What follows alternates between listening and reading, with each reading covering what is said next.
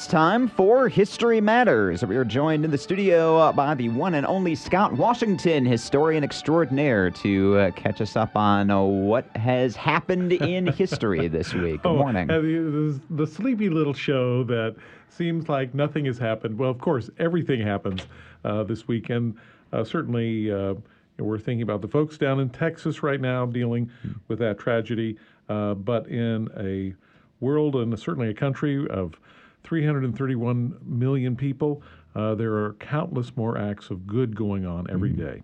And that's what we need to kind of balance the perspective. That's a difficult balance to strike, right? Because you can't focus exclusively on the positive, because that can get a little bit toxic too. Like focus only on that, and you ignore and neglect what's negative. But you really need to focus your attention. I mean, the Mr. Rogers line, right? Focus on the helpers. Pay attention to the fact that there are good people doing good and trying to help. I mean, just talked with Grace Davis, who's at Chapel Hill High School, one of many high school students who's standing up and doing something today. And I mean, look at all of those folks who are really trying to make a difference. And that's what we want to see, is something good come out of something terrible. Like, let's make sure that we don't have assault weapons in everyone's hands.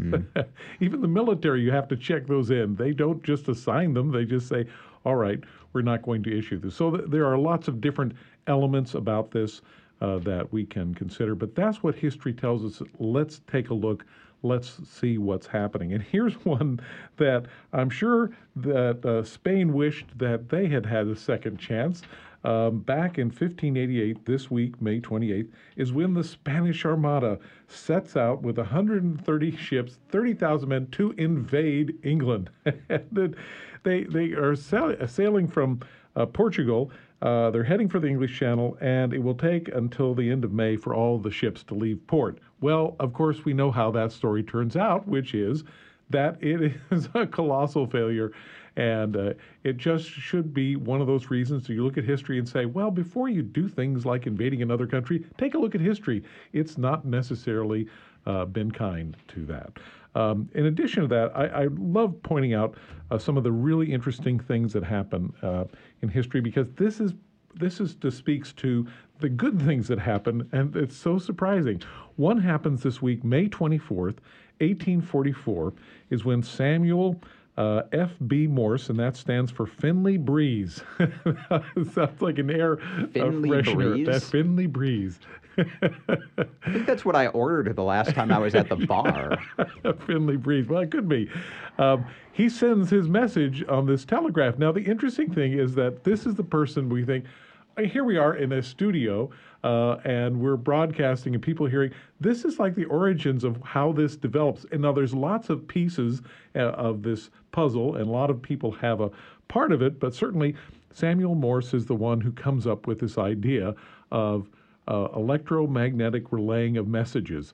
And not only that, but he figures out in conversations with people how to make it so it goes over a long distance. And this is a big deal. And of course, Morse code is part of that as well. But he wasn't originally in this engineering field at all. He was a painter. In fact, if you look up, you'll be so surprised to see the incredible amount of painting that he did that's really professional quality. And it was. He was actually coming back from Europe in 1832. Was he like an artistic painter, or did he paint the sides of buildings? No, an artistic painter. He may have painted the side of the building too, but he was an artistic painter coming back from Europe in 1832 to take a position as a professor of art at New York University. And he engages in a conversation with a fellow who's talking about electromagnetic the possibilities, and something clicks. And so on this voyage, talk about an ode to creativity, he comes up with this idea. And over the next about 14, 15 years, he's actually comes up with how to do this, and including, of course, Morse code. By 1844, that's when the first message is sent from Washington, D.C. to Baltimore. And you say, well, what was that message? It comes from the book of Numbers in the Bible, what hath God wrought? And, you think of other lines you might think of. Really just referring to traffic on I-95, I think. I think so, too. And So he actually sends this message, but it takes a number of years. By 1861, though, the Western Union Company has laid out cable, telegraph wires, many places across the nation. It proves central to the Civil War. Mm-hmm. It's the way that Abraham Lincoln is able to keep up with what's happening all over the country with the battles going on. And by 1865, there's a telegraph lines laid across the continent and Atlantic, so that suddenly the world is a little smaller. And we think today, the lightning speed, or we're sitting there tapping our foot impatiently like, I sent this text, why aren't I getting a response? 10 seconds ago, you haven't responded yet. I'm not even seeing the little moving dots suggesting that you're typing a response. That's right. And I just love this story because it's a great case of somebody who's in something entirely different and thinks of it a different way. And because of that, you might say, that's what leads to a different way of looking at life. And just a different way of living. I think we would take for granted with the telegraph and the telephone and the television and computers and the internet and all of this fiber technology and everything that followed up on the telegraph, just how incredibly innovative it is and how imaginative you have to be to come up with something like that, but also just how much it shrinks the world. It's not that the world is a little smaller. That's right. Prior to the telephone, the computer, the telegraph, transportation technology, the railroads are going in at the same time, canals are being built. People prior to that lived in a world that to us today is unimaginably large. That's right. Like there was no way for an ordinary person even to get from one state to another practically, let alone let alone like going from one time zone to another, from one country to another. Like that world was just unimaginably large. And today we live in a world that to those people would be just unimaginably small. That's right, and so fast. Yeah.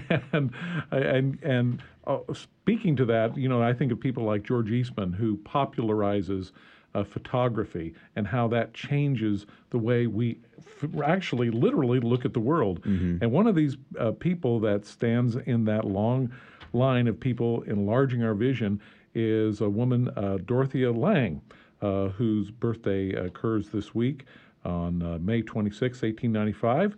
And she's, of course, that wonderful photographer who captured so many images of the Great Depression. And we all remember that enlarges our view, and I think our sense of compassion of what was going on. Dorothea Lange's the one who did the mother with the kids. Yes, exactly. With that iconic It's one of those image where you don't recognize the name, but if you see the picture she took, you would recognize it instantly. Say, of course. Yeah. And she had a great ability to do that. She also took pictures when Japanese Americans were interned without dent of trial, and she took lots of those pictures, but those ones were only later on after the war released, so that you'd have to go actually to a website to go look them up because those ones are extremely iconic. Yep. These children saluting and saying a Pledge of Allegiance, and then shortly thereafter, they and their families are put in internment camps. Yep. So that's one of those people. The other one that comes up this week is... This will be our last one. Okay. Yep. Rachel Carson. Who was born this week, May 27th, 1907. And probably we all know her from Silent Spring, talking about DDT. But she had started in English, got an interest in biology, and then found, and probably would have just been a fine researcher, except that she was such a good writer. And that leads to a lifelong interest in this. And when she began to see that DDT, which was a pesticide, which was seen as, oh, this is great. It's like the atomic bomb for insects, except it had a ripple effect across the chain of nature, that when she writes her book, it really starts the larger environmental movement. And we are the benefactors of that today. Just like Jacques Cousteau in the oceans, we're suddenly realizing we're part of an interconnected world, whether it's telecommunications or it's nature. We are so in debt to the people who cause us to take a little larger look at what our world is, and that's how history happens. And that's how history matters. Scott Washington, as always, thank you so much. Thank you, Aaron.